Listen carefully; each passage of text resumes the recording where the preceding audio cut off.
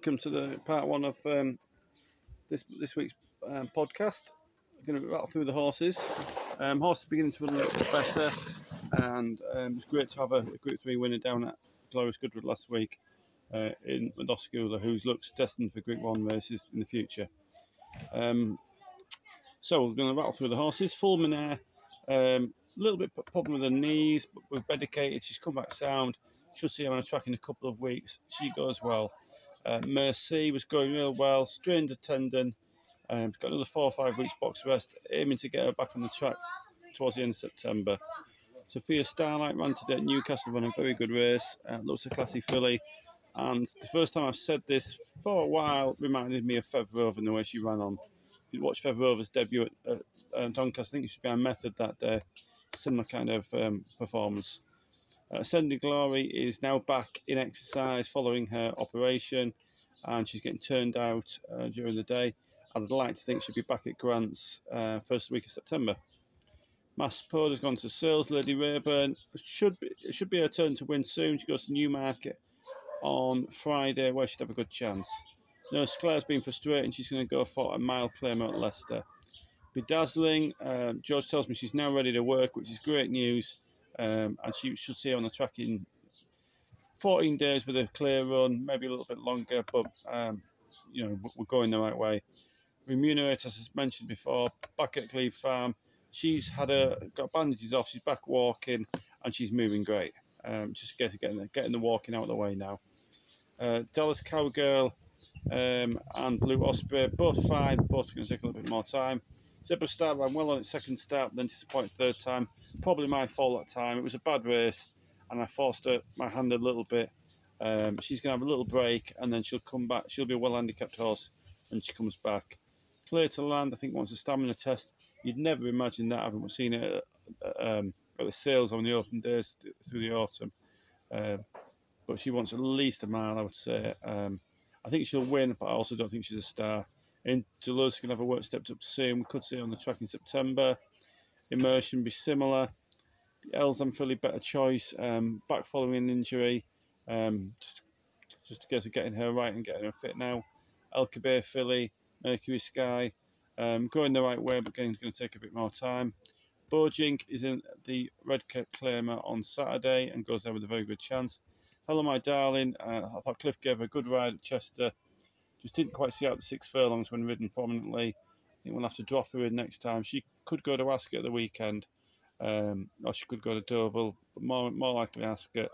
My concern with going to Pontefract with her was that's a stiffer 6 furlongs than Chester is. I wasn't in a mad rush to go there. Bear in mind that she didn't quite see it out at Chester.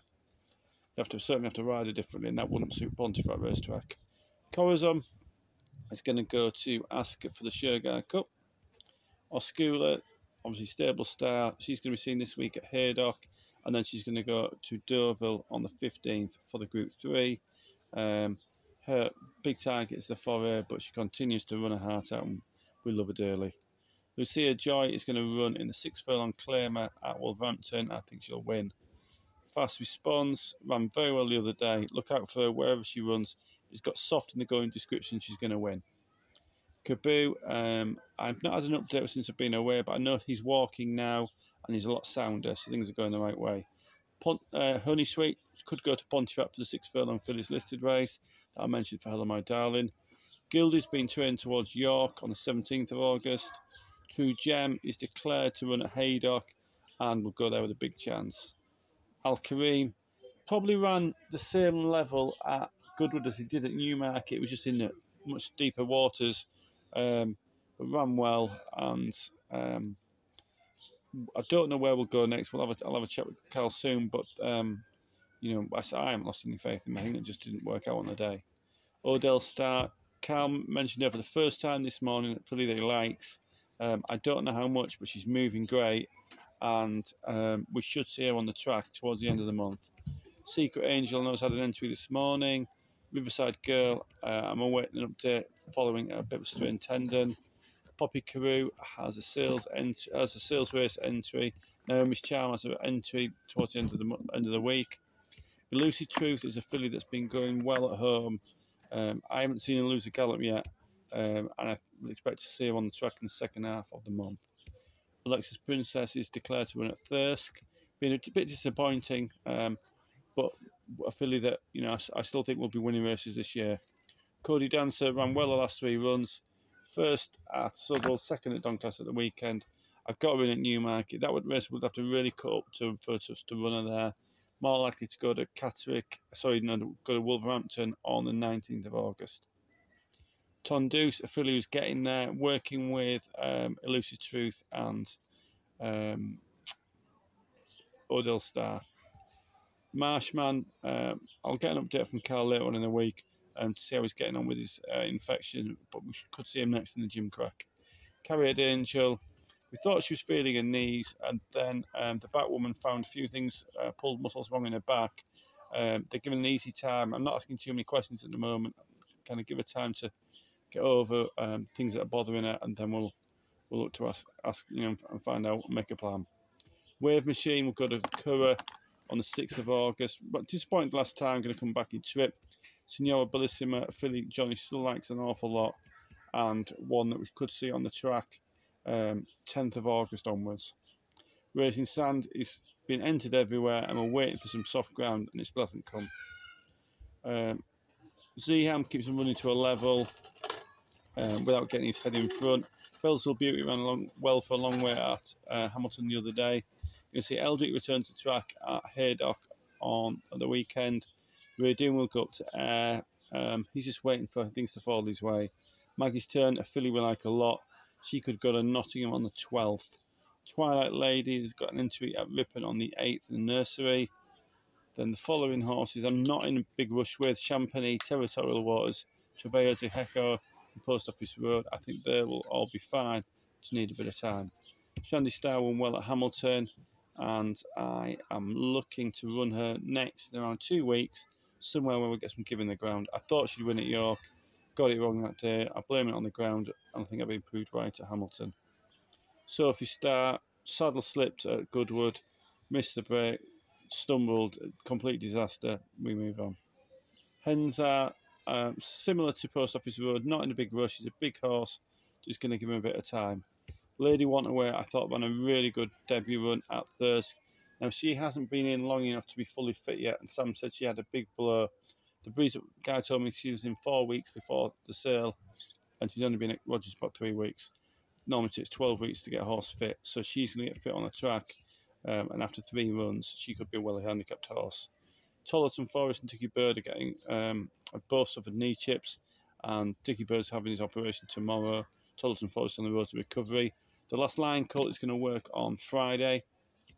Brazilians ran well at Goodwood for a long way. I've got targets for him at Nottingham, Doncaster, and York in the middle of the month. Kahira ran well to finish second. Need to discuss some options for her with Tim.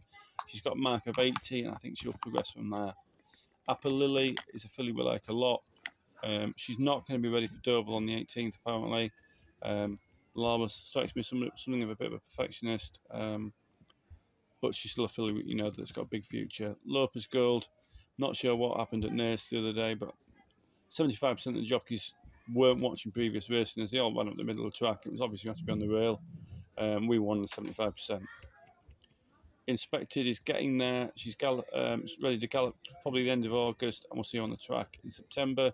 Unagi, big step forward on a third run, got a mark of 65, will be winning off that mark. Veriba ran very well on debut, didn't run it this week at Kempton, is going to go back to Kempton on August the 8th for a fillies only race there. And last but not least, Sight Door runs tomorrow at Brighton, has a big chance.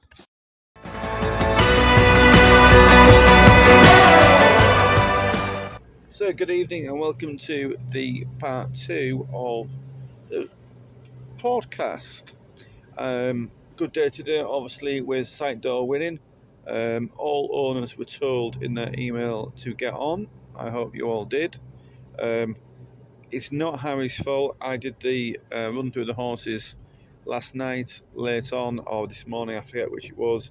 He wasn't able to send out the podcast because I hadn't done part 2, which I'm also doing now, which is after the race. But you'll if you listen to the first part, you'll see that I flagged it up. That was a little bit. It's 12 hours out of date. Apologies. These things happen. Anyway, moving on. So the interesting part of the podcast is an item of discussion. And this evening, I'm thinking it's a good idea to discuss sales strategy. So the yearling sales are around the corner, and my first sale will be in Deauville on the 13th, 14th, and 15th of August. I'm currently in France, so it's a week today, and looking forward to it, but also a little bit sceptical. And each year you kind of redesign the blueprint for what you thought was the master plan this time the year before, and of course it wasn't, or if it was, it needs tweaking. So that's what we're going to do today. So we're going to start with the state of UK racing. At the moment, UK racing has never been in a worse position as it is right now. As far as I'm concerned, I declared Cody Dancer this morning to run at Newmarket in a 3-runner nursery. It's worth 15,000. I declared Bojink to run in a Red Claimer, and the O'Meara horse that's favourite is down to run today, which it did. It finished last. It's down to run tomorrow, and it's down to run again on Saturday. And I can completely get why they're doing that. The field size at the moment are the smallest I've ever seen. Everybody say it's too much racing. I would imagine that the racing is exactly the same as it always has been. It's just the number of horses in training is dropping and diminishing by the day, and also the hot weather is not helping things, because you're only able to run fast ground horses 90% of the time. So what do we do about it? Well, right now we try and exploit it by trying to get as many horses into these nurseries as we can. The filly that won today in the maiden, she went and won a restricted D. Now she cost 43,000 at the sales. Smart filly, we've always thought she was smart, but today she was running a band D, which is restricted horse that cost 15,000 and less before June the 1st. She was bought after June the 1st, so of course she was able to run. Which why she was one of the reasons why she was a good thing today. When I do my race planning, I always try and look at the races that are lowly subscribed and the easiest races to win, because that improves your chances of winning more races. And you always find that in terms of trip, if you think about the normal distribution curve, most men in this country average height be 5'11". If you had a race for guys who are 5'11", there would be millions of them turning up. But if you had a race for guys who are 5 foot or 7 foot, there wouldn't be that many turning up. But it's the same when it comes to racehorses. The 5 furlong and the 2 mile races tend to be the lowest number of entries per race because they're on the extremes of the distance. Therefore, that is something that we want to be targeting. So we want to be looking for very fast horses or very slow horses. Well, the best place to look for very fast horses is the yearling sales and the breeze ups, for obvious reasons. Best place to look for very slow horses is the horse in training sale, and then possibly the breeze ups. If you're buying them as a yearling, that you're waiting a long time before there's races for them, and the other opportunities that come about, i.e. Al Kareem, who we bought from the Shadwell Dispersal in October last year. So right now my thinking is, what are we aiming to buy for 2023, and how we're going to go about doing that. So last year I very diligently adopted the strategy as I had done in previous years. Sorry, SatNav is just contributing. As I had done in previous years, to look at every filly. But by looking at every filly, I'm then considering the horses that are going to be running at the back end of the 2-year-old career, and some that are even going to be starting as 3-year-olds. And that seemed like the right thing to do at the time. But looking back now, and judging by people's appetite to go racing sooner rather than later, I'm going to just tinker with that system slightly and focus more on Not the pedigrees that I want to buy, but the pedigrees that suggest the horse will be ready to run in May as a 2-year-old. That's the time we want them to be starting off in an ideal world. It may be June, it may be July, but I'm going to put a line through the ones that I think are going to start in July, because they might be starting in September or October. I'm going to put a line through the September ones because they might be waiting another year, wait until the 3-year-olds. So we're going to put a line through a lot of the pedigrees based on the distance that we think they're going to be running over. Now that said, the filly that ran yesterday, Sophia Starlight, you would have put a line through her, but she was an absolute rocket of a horse physically. So it won't be straightforward. There's going to be some that slip through the net both sides. Some that we buy that are going to be running in September. Some that we don't look at that are going to be running in May. But we're going to try and still look as many as we can, but try and focus on buying more that are going to be more May 2-year-olds rather than later in the year. And something else we definitely need to consider is the banding system. So the banding system in these restricted races is generally for every 15,000 is a band. So band D is not 15 grand, band C is 16,000 to 30 grand, and so on. Now, if I go and buy a horse of 15,000, she can then run against horses that cost less than 15,000, and therefore is at an advantage. If I go and buy a horse of 28,000, she can run against horses that cost 16,000, 10,000, 5,000. But what she doesn't have to do is line up against horses that cost more than her. It doesn't mean we're going to try and hit the top of the banding system in terms of what money we spend. But if you think about horses that we go and spend 50 or 60,000 on, they've got to run in the open maidens. By running in the open maidens or the A's, they're going to be open to taking horses that cost 150 or 200,000, and therefore therefore it doesn't make as much sense to go and spend 50, 60,000 as it would do spend 30,000.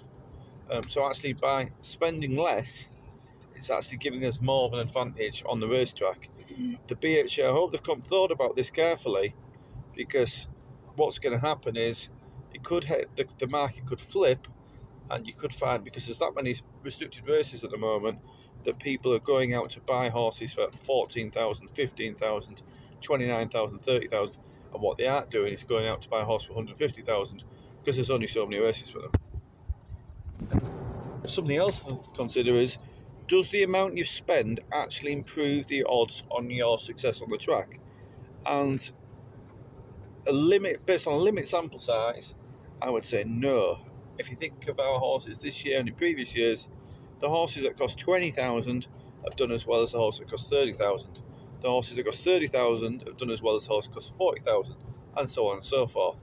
So therefore, and what we can try and do is keep the numbers low in terms of the price tags spending at the yearling sales, but focus on the individual where possible.